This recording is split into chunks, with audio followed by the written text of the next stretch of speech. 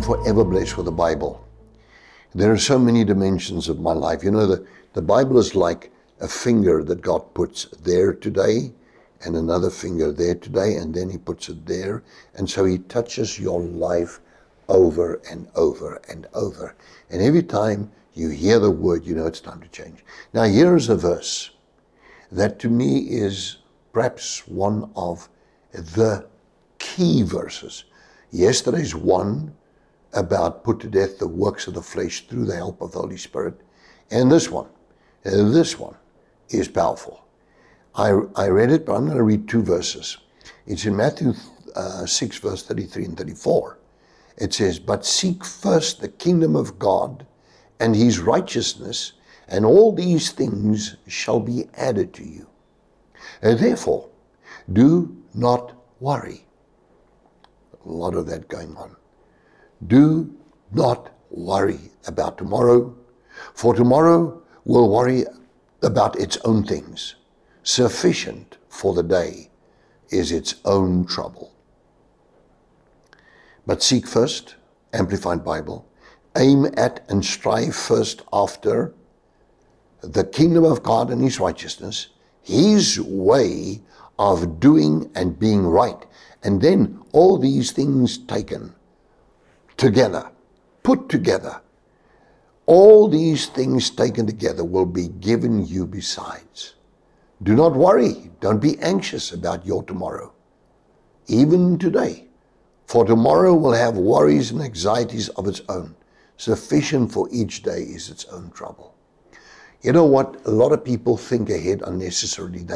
They tend to, you know, have you not done that? Have I not done that?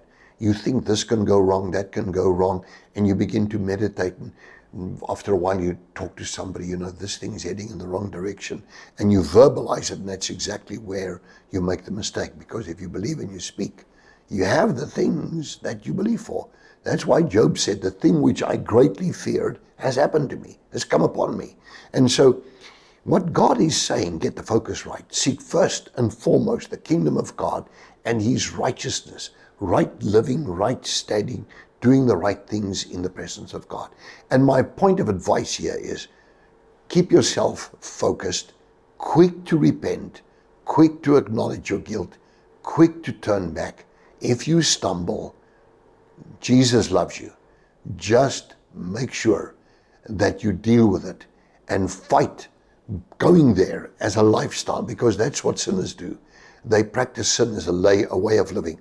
And then God says, when you do that, you seek the kingdom of God, all these things that are source of anxieties, worries, and concerns, and that'll be added to you besides in any event. And then he says, sufficient, you know, to each day is the evil thereof. I think when a day begins, there are certain things that you like, certain things you don't like. You're dealing with them. But here's the score. The score reads, God will give you and impart to you, listen to my words now, 1 Corinthians 2:16, the mind of Christ. The moment you start praying about everything, God helps you with everything and all. I thank you, Father. This has just been a moment so important to everybody. And I hope everybody's heart is just wide open to you, and your heart is open to this person that's listening to me right now. In Jesus' name, not to worry, but to seek the kingdom of God and righteousness with you. In Jesus' name, amen.